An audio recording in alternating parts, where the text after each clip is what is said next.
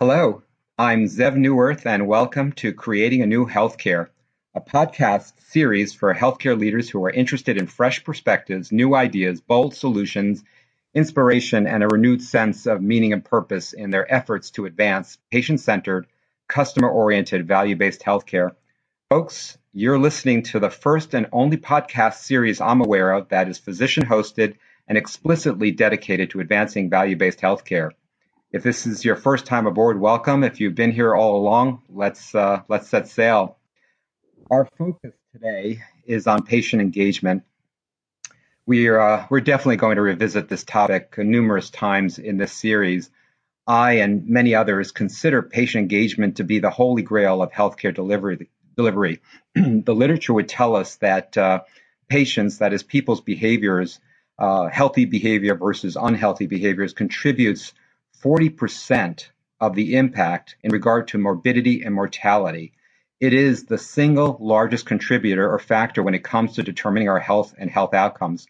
By comparison, clinical or medical care has a 10% contribution. Our genetic makeup has a 20% contribution, and socioeconomic status contributes about 30%. So clearly, behavior is the single largest contributor to our health outcomes. And we know that patient engagement is critical to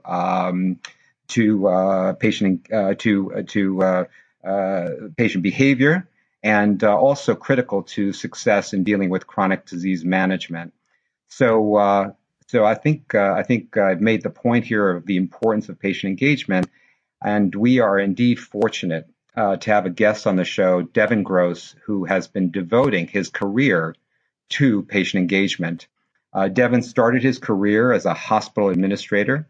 He worked at Cooper Hospital in Camden, New Jersey, part of the Robert Wood Johnson Medical Center. He also spent some time at University of North Carolina Hospital Systems as a hospital administrator.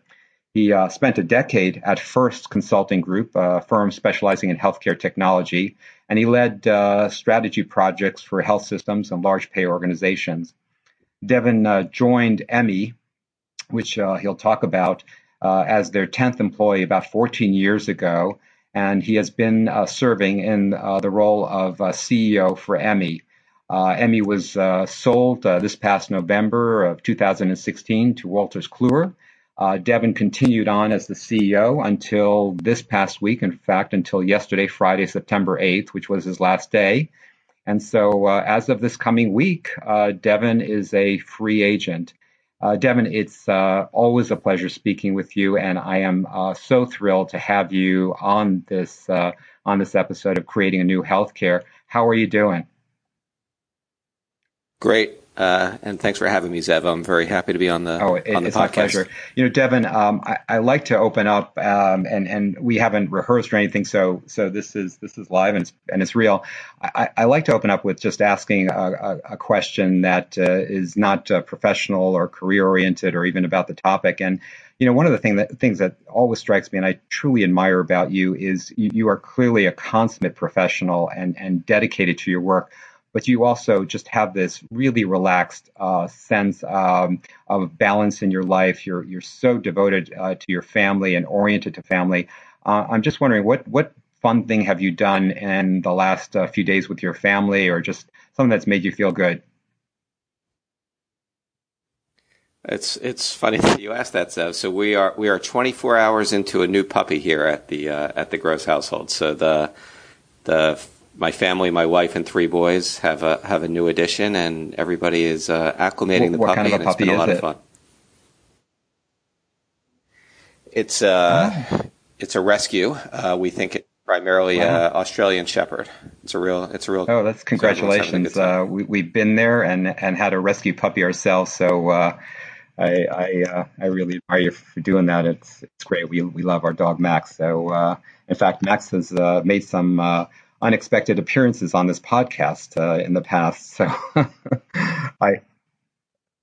we may have some unexpected appearances as well. If there's some barking, we'll just roll with it.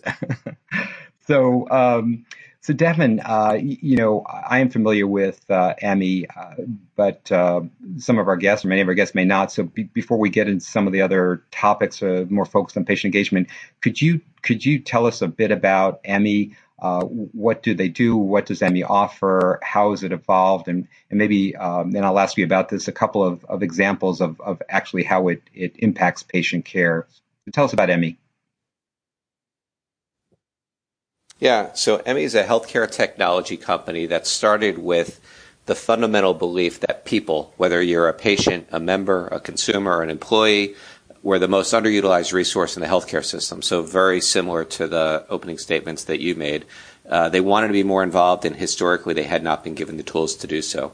And what Emmy is focused on for the past 15 years is the ability to deliver information to people in ways they understand, comprehend, and allow individuals to take more control of their healthcare and really take the actions that providers and health systems and payers really want and patients really need to take to better manage their care. So there's really two components of that. One, we have a technology platform that allows us to prescribe, track, and document. What that means is, Zev, if we gave you an intervention, we knew that you specifically got it, we knew that you consumed it, we documented your experience, and increasingly we're able to personalize that experience. On top of that sits what I'll consider world-class healthcare information. So how do we prepare you for surgery?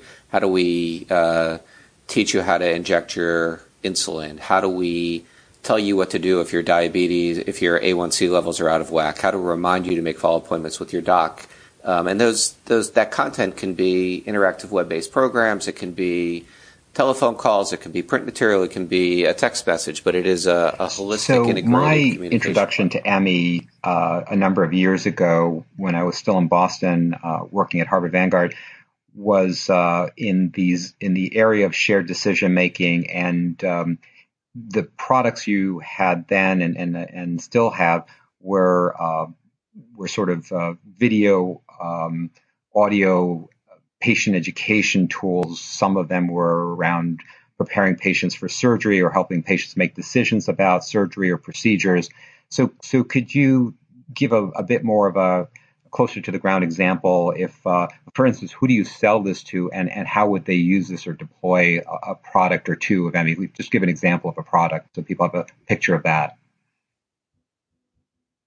Yeah, I think probably the easiest way to think about it is, let's just take a healthcare condition, and let's take we'll take mammography and early stage breast cancer, and just kind of walk through that very quickly.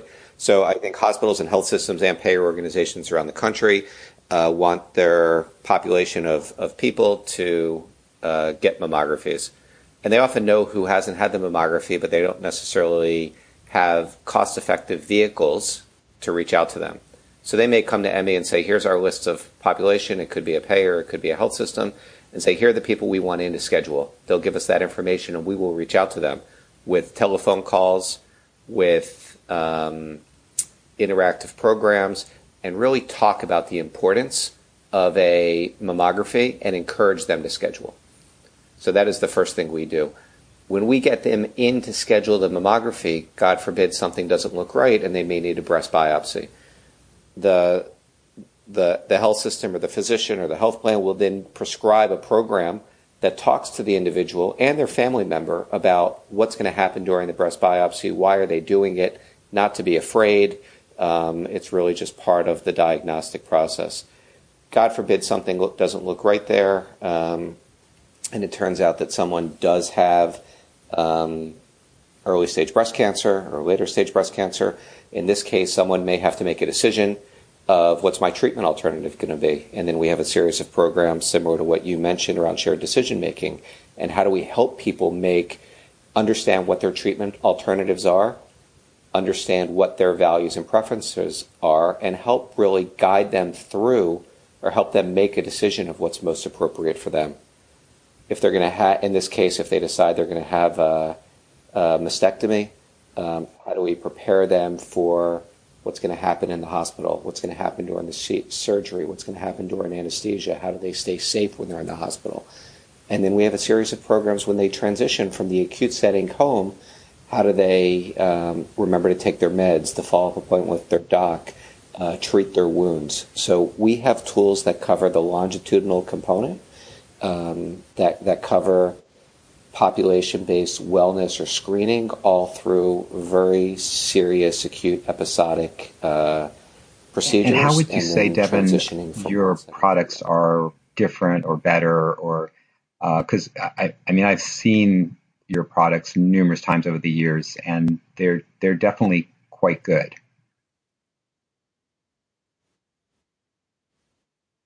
Yep. So I think the quality of the conversation matters. So if you come to Emmy, we have, consider it a little Pixar studio, and we have writers and medical illustrators and graphic designers and people that are really expert in human behavior and changing human behavior. So everything that goes into creating the message, where do you take a breath? Where do you what's the intonation you use in the conversation? It's really all about relating to that individual. There's no shortage of information that has been developed by clinicians for patients. And that's wonderful information, but often what the patient wants to hear and what's important to them may be different than what the clinician is focused on. So let's take, I'm a surgeon and I'm going to do a knee surgery, and they'll often discuss where their incision's going to be made. And what the patient really wants to know is, when can I play golf again? When can I carry my child again? When can I climb stairs again? And we really focus on incorporating that information so the information is relevant and meaningful and actionable to the individual. We often say it's kind of, a medically relevant girlfriend-to-girlfriend conversation, and that's very differentiating from others in the market. The second component is it's multimodal. It is not just print. It is not just a telephone call. It is not just text. It is these we use all of those modalities as well as these interactive experiences that leverage voice, image, and text. And everyone's got different learning styles, and we reinforce all of that. And the third differentiator is it all sits on a platform that allows us to track everything we do. And if we track it, we actually know, are we delivering value for our clients? And that measurement of value is, as you know from what you've done for many years, is really the holy grail out there, and there are a few vendors that are, my offering that experience specifically in the of patient your engagement. programs, you have sort of these recordings or avatars, and they're you really you're sort of drawn into the way they talk to you, their intonation, like you say, they pause and they ask questions along the way to check if you're with them and which direction you want the conversation to go. It is really sophisticated in terms of, like you say, it's more than the content. It's really that engagement. So you guys must, like you say, there must be a lot going on behind the scenes to create that level of sophisticated communication and engagement.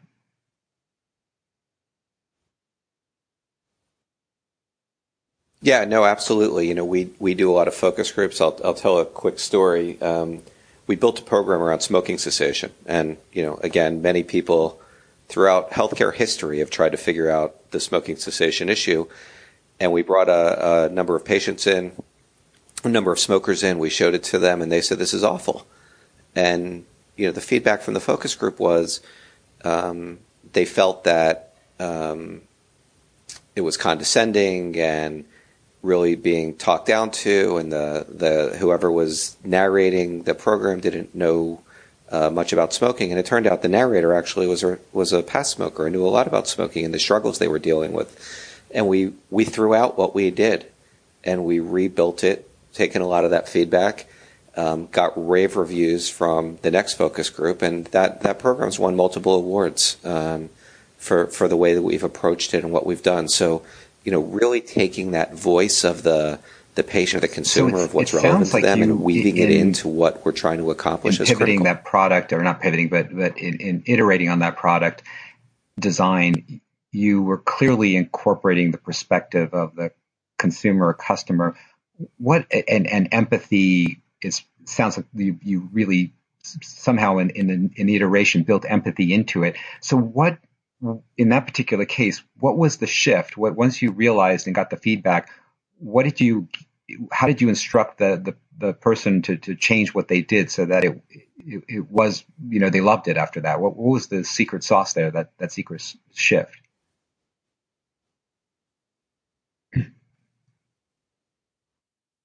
I think, and now we're getting a little beyond my expertise, but some key points that I know we did there, and empathy is a key word there, and just the experience or the tone that I'm not telling you what you need to do. That it's one of the great issues with healthcare, that it's the paternalistic approach that we've always had, right? I come to see the clinician, and the clinician gives me advice, and I take the advice, and it's unfortunately it's been a one-way conversation. I'm really looking up at the expert. In this case, it was, I've been in that struggle that you're in right now, and I understand that struggle, and I understand the challenges of the struggle, and I understand it's not easy.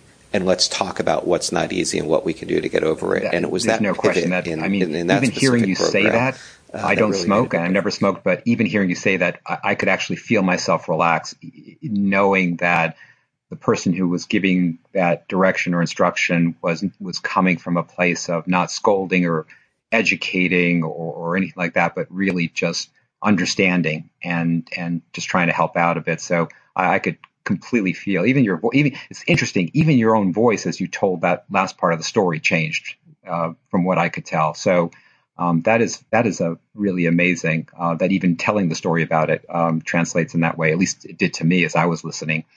So why is this important? You sell to provider groups and I assume to payers, and maybe you could say a bit about your customer, but what's the ROI? What's the return on investment? Why, both from a clinical perspective, clearly from a patient perspective, but also from a bottom line business perspective, why are customers buying this for their patients?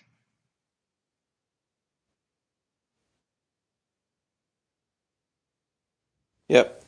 So just to talk a little bit about the customer base, about 80 to 85% of the business is providers, which could be physician groups, large physician groups, hospitals, or health systems. Emmy works with about 500 hospitals and health systems around the country. We touch about 1 million people on a monthly basis. We also, about 10% of the business is working with payers, and about 5% of our business is actually supporting clinical trial organizations in both recruitment and retention of patients. The value prop, and it's a great question. My belief in healthcare, and I've been in healthcare for a long time, is unless you can articulate that you are going to help an organization increase revenue, decrease costs, or meet a regulatory requirement, if you can't do one of those three things, then it's very much a cocktail conversation. Organizations, and especially today, I think healthcare is in one of the toughest financial situations they've ever been in, and the ability for them to spend money on products is really tied to the value they're getting in return. So having said that, Emmy really needs to focus on what's the value that we can deliver and create, and increasingly, I believe that value is very much in, and I know this is near and dear to your heart, Zev, but if we're going to if we're going to move from episodic care to population-based care, if we're going to move from fee-for-service and volume-based care to value-based care, then we need to treat people differently and maintain levels of conversation differently than the healthcare system has over time. And in an ideal world, we would like a human being, a nurse, a physician, a coach, a navigator, a coordinator, to have a one-to-one or one-to-few relationship with those people. And it's just not cost-effective, and it's not cost-feasible. So our very hard ROI is how do you use technology, how do you use technology that can mimic that human experience, and how do you use that to maintain relationships with individuals over longitudinal periods of time, not just during the episodic moments, but throughout their lifetime. And if you do that and you do that well, you're going to see cost savings from a staff standpoint. You're going to see increased clinical outcomes. You're going to see increased patient satisfaction. It seems to be, and we're able to measure all of those at different parts of the continuum. It has a value proposition both in the fee-for-service and the value-based care world. We're still largely in a fee-for-service market. how do you, in talking to other CEOs, the customer CEOs that you speak to, how do you explain whether it's pre-op or pre-procedure or some other decision? How do you explain the value proposition in terms? Is it that they're going to save money by using this? What is the, and maybe then transition to value-based care and what that would look like? Yeah.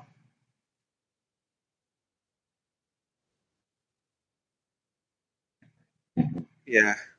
Yeah, yeah. So, and as you know, and many of your listeners know, the market's very schizophrenic right now because yes, it is still predominantly a fee for service or discounted fee for service world as the shift to the future occurs. So if I'm talking to a leader from in a more traditional reimbursement model, things that we can really impact, and we've demonstrated time and time again, is HCAHPS. So if we look at the patient satisfaction impact and scores, we've looked at over 100,000 patients at almost 40 organizations, and those that have seen Emmy versus those that have not, with statistical significance, are always more satisfied, and that's meaningful to organizations. We survey patients all the time on did our interventions answer questions they would have called their doctor to answer. Did we reduce the number of cancellations? Actually, a study that we did, a randomized study controlled study that was done at Dartmouth, looked at patients preparing for colonoscopy and those that saw our programs versus those that did not. And what they found is those that saw an Emmy program prior to a colonoscopy showed up with less anxiety. Those patients with less anxiety needed less sedation.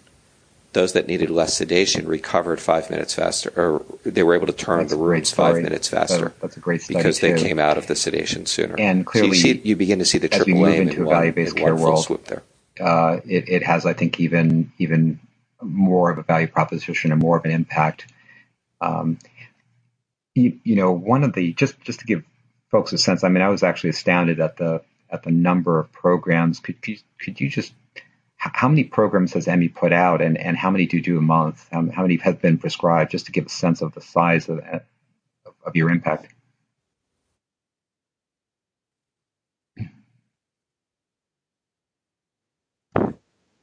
Yeah. So to date, so when we started let's say we started prescribing programs, or our clients did, in 2003. To date, we're probably north of about 45 million that have been prescribed over time.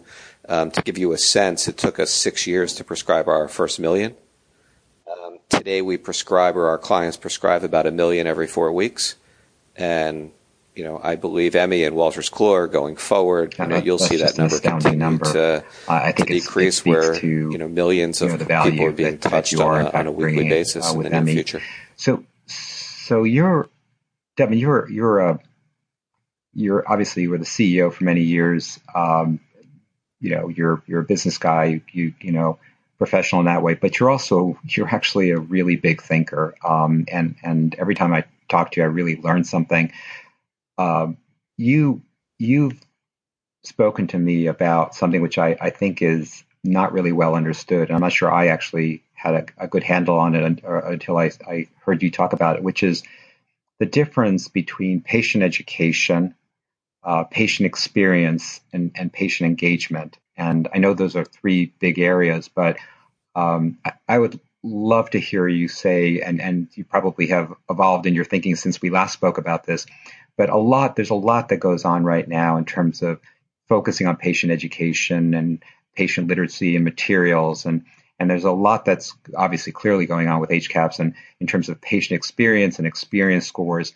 And then you come along and you talk about engagement. And so could you give us a little bit of a map of how you see them being similar and how you see them being different, and why that's important to understand that difference and what we should be thinking about in terms of focusing on more?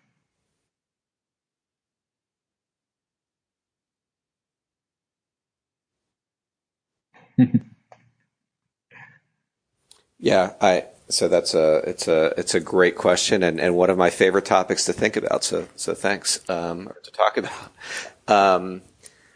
There is a very big focus on patient experience, and patient experience often gets down to were the rooms clean, were you greeted properly when you entered a facility, how did you feel about your interaction with the provider or the health system.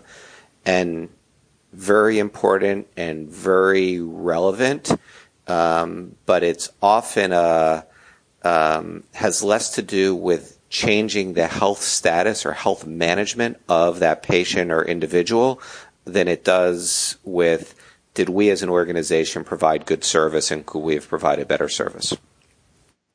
Patient engagement, in my mind, is really about empowering individuals to understand their personal health needs and empowering them to most effectively manage their needs, either by themselves or in partnership with their providers. So when I define patient engagement, that includes things like reminders. How do I remind you to do something that would benefit you? So take your pills, fill your meds, make a follow-up appointment with your doc. How do I drive you to a call to action? I'm getting close to needing the annual colorectal screening. How do I make sure that I get over my fears and I get over the barriers and take that action to schedule and show up appropriately? How do I help an individual make a decision? So you brought this up earlier. What is the right treatment alternative for me? Should I have a mastectomy or should I have a breast biopsy? And education is one component of engagement. How do I give people information that they can consume and comprehend so they can make effective decisions? Often people want to give education because they're told to and they need to check a box. It seems to me, but our objective here is really, are we empowering the individual scores, to be active like you say, participants in their care? Service. And that's what true engagement It's about really me is. as the provider.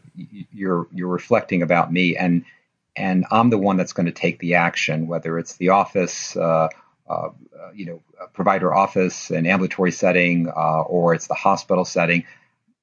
It is about the provider side, the supply side, whereas engagement, it seems, is really about the patient or the person being the active one, the activator.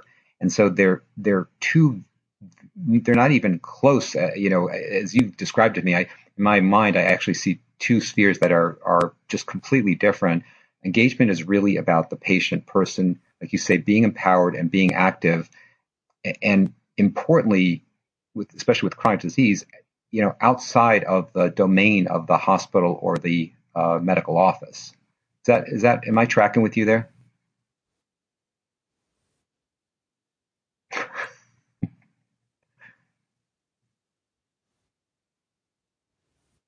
Yeah, no, I think that's beautifully said, and I'm actually going to steal that from you the next time I give this, because I think you're right. I think you're definitely right. Experience becomes very much of what is the provider organization or the provider themselves that would change, as opposed to engagement is what's the responsibility of that patient and what can they do. So am I responsible for my patient? Look, I tell the patient to go take blood pressure medications or go get their colonoscopy, or exercise or watch their diet, but is it my responsibility to engage the patient or create patient engagement?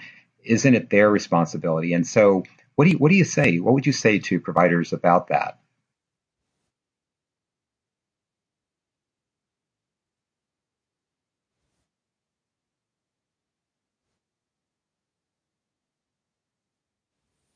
Yeah, I think that's a tough question, and it's a valid question coming from providers.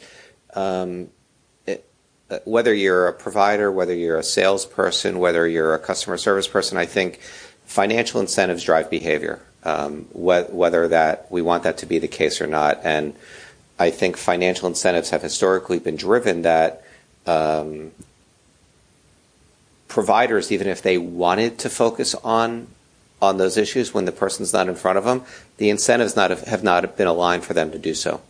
And whether it's the reimbursement models or the structure of the health systems, they have to treat the episodic moment in time, and the economics don't work out for that broader focus. I think as this shift occurs, as the healthcare transformation occurs, as a shift towards value-based care, the financial incentives change, and I actually think providers want to have that holistic view, and they want to have that holistic relationship with their patients, and over time, and as this transition occurs, they'll be able to have more than they have. Shift, but I think as going we shift, back to and something we talked about probably 5 to 10 minutes ago, engagement actually becomes it's a schizophrenic market more right of a responsibility or accountability for the providers. As we shift to a value-based care world, it is about patient engagement. It is about patient activation. It is about patient or people their behaviors, and so I do think, like in any other industry, I mean, when you're selling something, you can't turn to your boss and say, well, the customer didn't want to buy this. That's your job, right? I mean, and so it seems like, from what you're saying, especially that shift, it seems like engagement in some sense is our job. And whether it's the provider or someone else on the team or the system, I've heard you, and I'm really fascinated about this. I've heard you say something about patient engagement is really closer to the consumer, the relationship that a consumer has to a brand than it is to education, which I find that fascinating. I'm trying to understand that concept. That could you tell me something about that?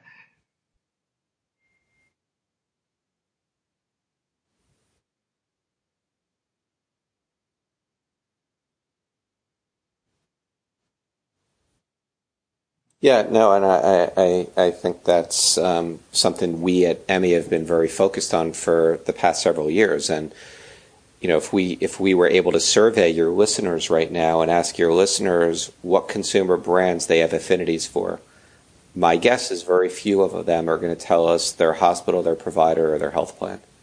And most, as when I've done this, when I do this with groups, often we hear about Nike, or we hear about Apple, or we hear about Lululemon, or we hear about a consumer brand that has really done a very nice job of personalizing conversations for their consumers, making those conversations very relevant and meaningful at the time, and driving very targeted action for them. And all of those things are things, as we move to value-based or population-based models, that are very important. So would you want to have a conversation with a first-time mom different than a third-time mom? Would you want to have a conversation with a mom covered by Medicaid in an urban area different than a mom in suburban America? And the answer to all of those is probably yes, because the needs are different. The support structures are different. And how do we tailor that so it's a very relevant conversation? And we've spent the past several years at Emmy building out an infrastructure that allows for that personal, dynamic conversations based on the information we have, either self-reported or data that's already in the data analytics systems that are able to identify that. And it changes the nature of the conversation, and it changes the nature of the relationship between the provider and the patient. And the only way to cost effectively do it is effectively using technology to do so.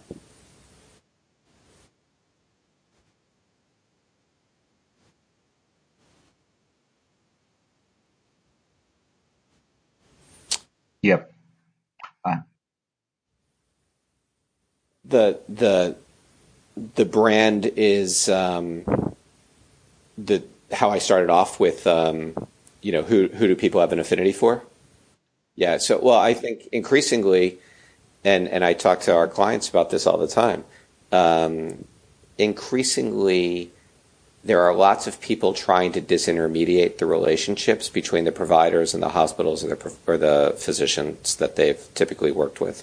So I live in Chicago, and probably within 5 miles of my house, there are multiple Minute clinics and Target clinics and urgent care centers and others that have, what you would traditionally go to the my physician for, there are many people trying to prevent me from going there and being an intermediary in that relationship. And that strengthening of brand and that connection with the brand is very, very important and relevant. And for healthcare organizations that have for years counted on people, I have an episodic event, I'm going to show up at the door and I'm going to get that episodic event treated, and it's going to fill my beds and it's going to fill my appointments. I think there's those models are so changing much to be learned by rapidly. This concept and the ability that you've shared with me, and the need to establish and develop I know those brands, that brand relationship before is listening critical. To you, if you had asked me about patient engagement and put education next to it, I would have said, sure, they're really connected. If you educate, you'll lead to patient engagement. I think where my thinking is now is if you create a consumer brand relationship that is robust, you're far more likely to create engagement and activation on patients' parts much more powerfully than if you try to educate people. And that's I don't even see that as a subtle point. It is such a stark coming at it from completely different directions. And quite honestly, I'm a big fan of patient education, but we've been trying to educate patients for decades, and I don't know that is. I think that's part of it. I mean, education is clearly part of it, and people are increasingly good at obtaining information, and the content is a necessary part, but it's not sufficient. I think we've learned that lesson, or we should have learned that lesson. And I think what you're saying is maybe let's think about it a bit differently and come at it from a different direction if we really want to engage patients. Is that, yeah?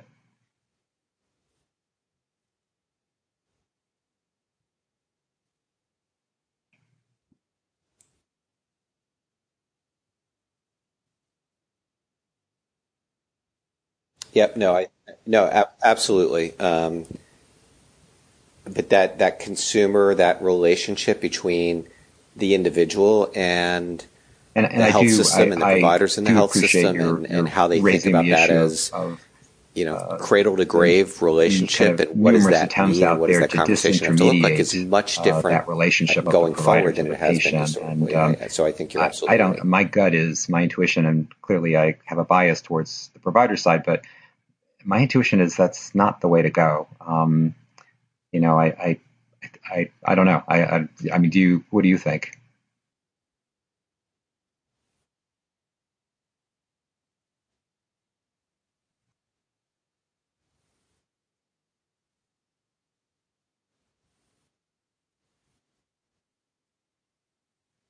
Yeah, no, I've made this statement at Emmy many times over the past couple of years, but for the fragmentation of the system and the transformation of the system, if I were going to bet on winners and losers, I would bet on the providers. Now, the providers are going to have to shift the way they do things, which I think we all agree. And the way we looked at Emmy and the way that Wolters Kluwer looks at it is how do we give providers tools we're talking to transform about engagement and patients and the relationships here as possible, but allow them to how do you see the kind of strengthen the relationship they have role and prevent of patient, the this whole idea of patient and consumer. We're talking about patients. We're using different words, consumers, and I know a lot of people bristle at that or don't understand that. It's not a consumer, it's not a customer, it's a patient. But how do you see this role? How do you shifting as healthcare changes? What are we as? I mean, we're people, but we're patients. How do you see us changing in that regard?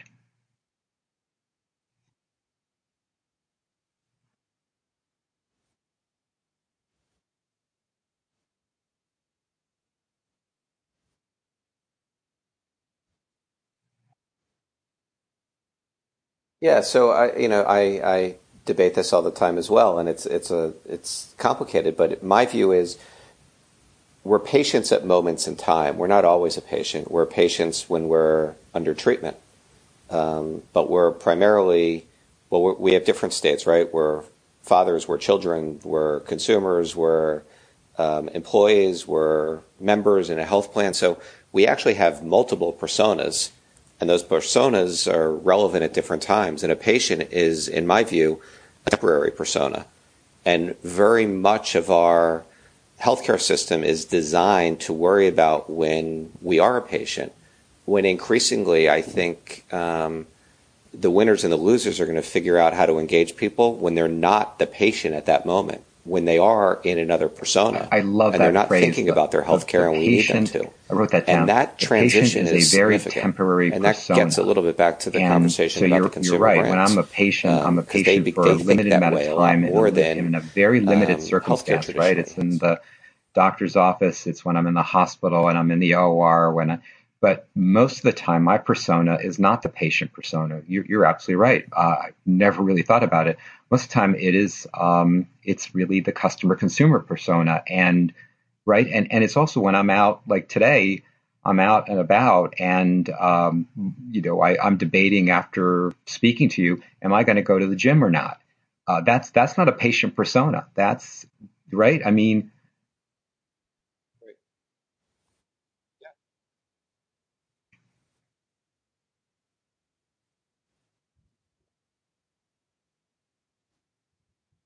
Right. So we have to just kind of tying what we said a few minutes ago. No, that's absolutely right. On but the provider side, that decision has, I think we're obliged as much or more to be accountable and responsible impact on your general state of being in healthcare than, but maybe it's not when you're in that patient persona. Patient engagement. I think maybe that's we too, as part right. of our thinking, have to start to think as you're introducing this concept, the idea that the patient has other personas, and so yes, you deal with the patient persona, and there's some requirements clearly around that in terms of safety and quality of care and service. But then for the customer persona or your client persona, you have to develop other skills and other capabilities that in fact lead to customer engagement.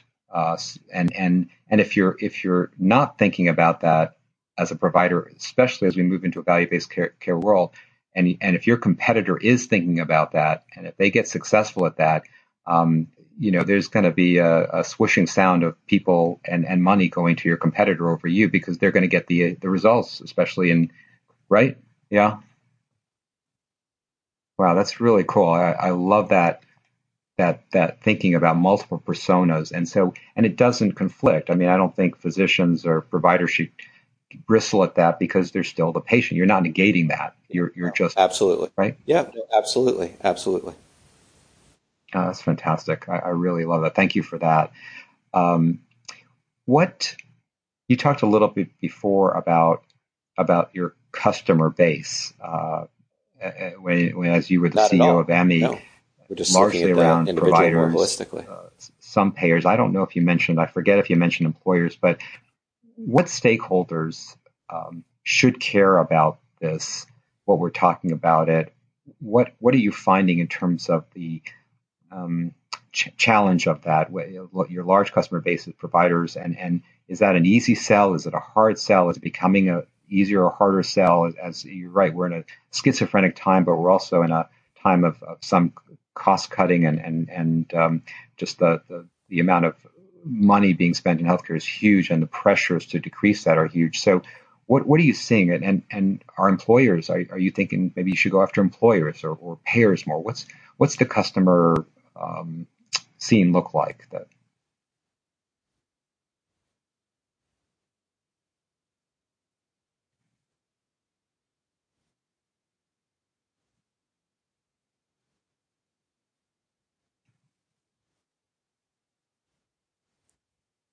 Yeah, no, it's that's a great question, and it's a hard one to answer. So we have not gone after the employer, and I think what we've done well at Emmy is we've acknowledged what we know and what we don't know, and we don't know the employer space, and it's a whole different conversation and a whole different way to go after them, and a whole different offering that we don't have. So we do not go to the employer directly, although we work with other vendors that will embed our solutions in their offering.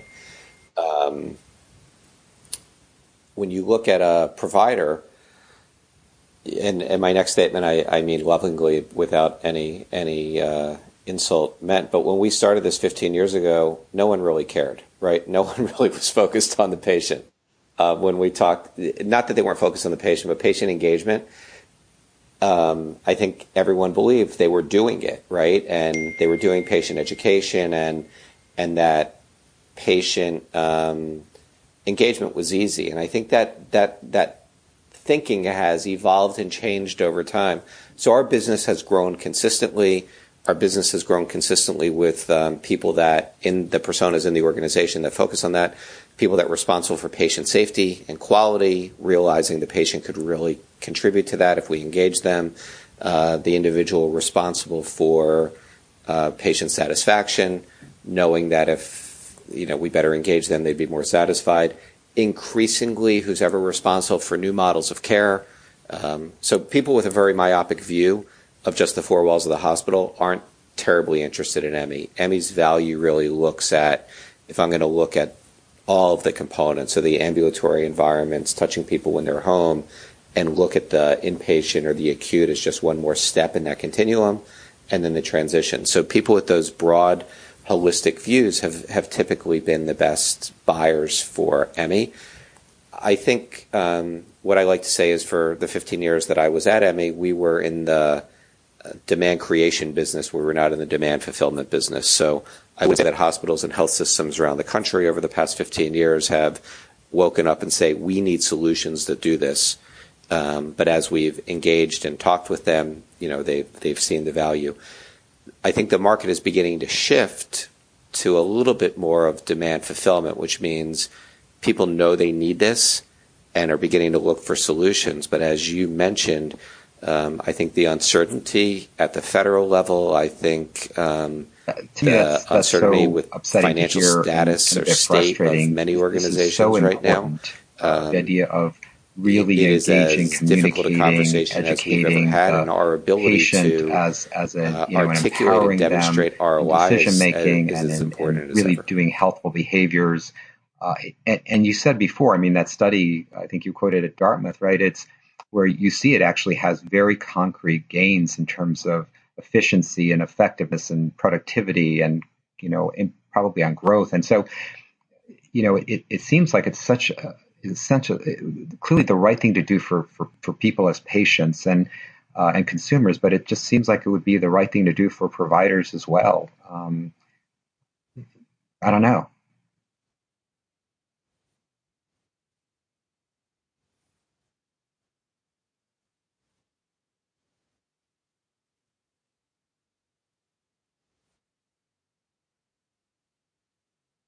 Yeah, absolutely. Yeah, no, I think, and increasingly, again, we're in more and more organizations. More and more organizations are looking at it. I think you and your listeners can all attest, though, that investment dollars are difficult, and I think I'll go back to something you and I talked about earlier in the podcast Right. here. I think that's such a great point. I think there's still a general misunderstanding of the difference between education, program, engagement, and experience. You're going to look at Emmy and if that's not or patient understood, engagement and say, "Oh, we have that." that not realizing delineation, that many patient organizations experience may think they is have not solutions patient that are engagement. addressing problems they may not Right. be with And so, things yeah, they already that's a have in really place. good point. I'm gonna, if you like it, I'm gonna give you the opportunity. I've heard you talk a little bit about healthcare reform and why it's so important. If you want to take a minute or two, I'm happy to give you a little bit of airspace to talk about that, or we could pass. I'll leave it up to you because I know you're a big thinker and you've been in this in this game up to your neck in it and really understand it. You've rolled up your sleeves, so do you want to say a word about where we are in this transformation and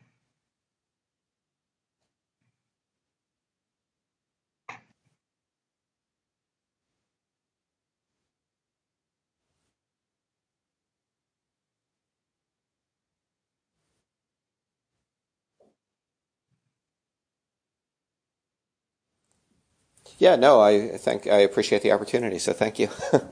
um, when we talked about this a few weeks ago, I think I started our conversation with, I think it all goes back to the founding fathers of is every person in the United States entitled to life, liberty, the pursuit of happiness, and then the next question there is healthcare included or not included?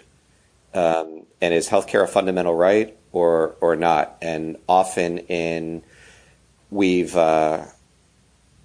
treated it as a right but it defies the law of economics, right? The law of economics is allocation of scarce resources in a market economy, and healthcare has not been treated according to the law of economics because we don't treat it like a scarce resource. And if we don't treat it like a scarce resource, the cost management of it and the cost containment becomes extremely difficult. And I think that's the state that we're in right now. That cost increases, much of it being, and I wear interesting hats here, right? Because I'm very committed to the healthcare system, but I'm also, or I was a small business or an employer, and much of the healthcare benefit costs are covered by the business community today. And that's, with the rising cost, that becomes increasingly difficult to absorb and consume. So I think everybody, no matter what side you're on, probably agrees the current model is not sustainable. So then the question is, what's next? And I think that's what you're focused on in your writings and your podcast. That something's got to give a bit, and we have to look at how do we improve the quality, and how do we change the incentives, and how do we contain the costs? And containing the costs and improving the quality are not mutually exclusive. In fact, I think changing the incentives can do unbelievable things to improve the quality and change our focus around treatment to prevention, and move away from episodic acute to focus on how do we keep broad populations of people engaged and healthy and moving forward. And I think we're in the early stages of this, and I think we've seen some great wins and some great changes. But as we've said a couple times here, it is very difficult and this is why I asked you about the employer issue, which all these organizations do today in the old model, while you're preparing for the new model, because the incentives are very different in the two models. And that's just, I think, holding us back a little bit. You were saying that you're, second to paying in terms of paying every month, you're the people who are working, the employees, the second biggest check you write is for healthcare, right? So, yeah. Just under 200, yeah.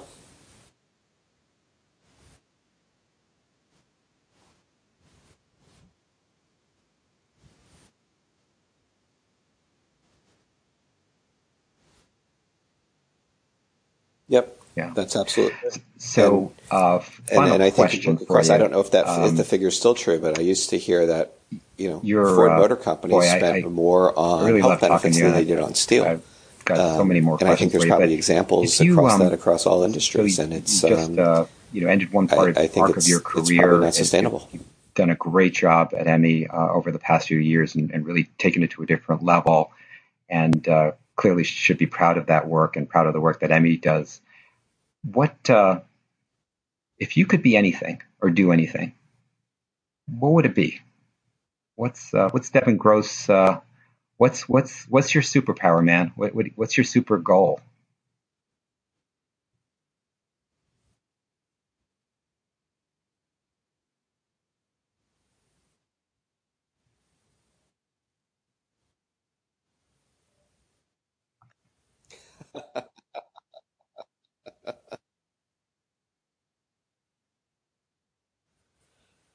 I'm close to 30 years into healthcare right now, so I think I'm hooked. What's the superpower would be addressing a lot of these healthcare reform issues that we talked about. I think I don't know what's next for me. I think one of the things is looking at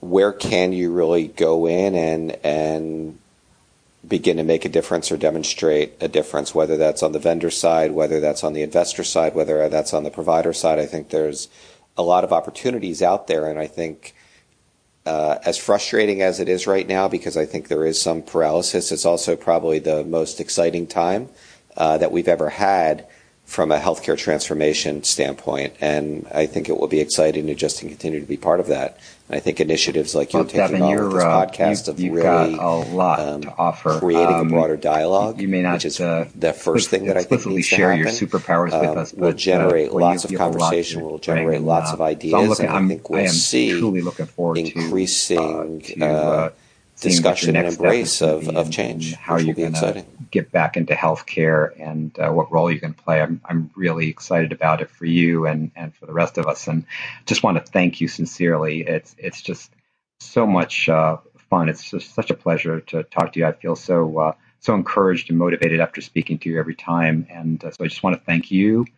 And I want to thank our guests who are listening to this podcast because they're the folks who are out there doing the hard work each and every day of caring for our patients and creating a new healthcare. So Devin, thank you so much.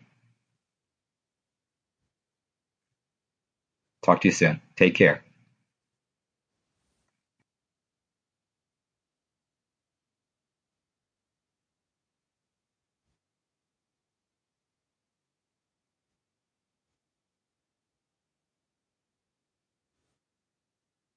Thanks for having me. It's been great, and I appreciate the invitation.